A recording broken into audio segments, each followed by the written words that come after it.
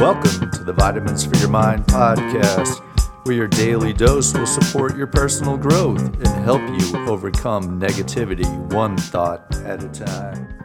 Today's vitamin is vitamin R, reminders, something designed to prompt or aid the memory, to bring to mind such as a note or notification. The benefits are that reminders are like getting insurance on things that we need to remember. Don't leave it to chance. Write it down, set a timer, or request a notification, just in case. The adverse effects are if we don't set reminders, naturally things are going to get forgotten. Our connecting point is that if it's important enough to remember, you better set a reminder.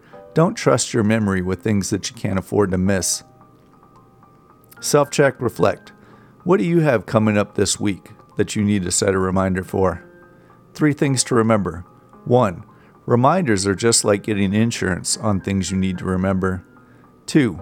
If we don't set reminders, naturally things are going to get forgotten. And 3. Don't trust your memory with things that you can't afford to miss. You better set a reminder. Thank you for taking the time to invest in your mind. Hit subscribe so that you don't miss the next episode. We value your feedback and would appreciate it if you would rate and review our podcast. Have a great day, and remember, your thoughts greatly affect how you feel.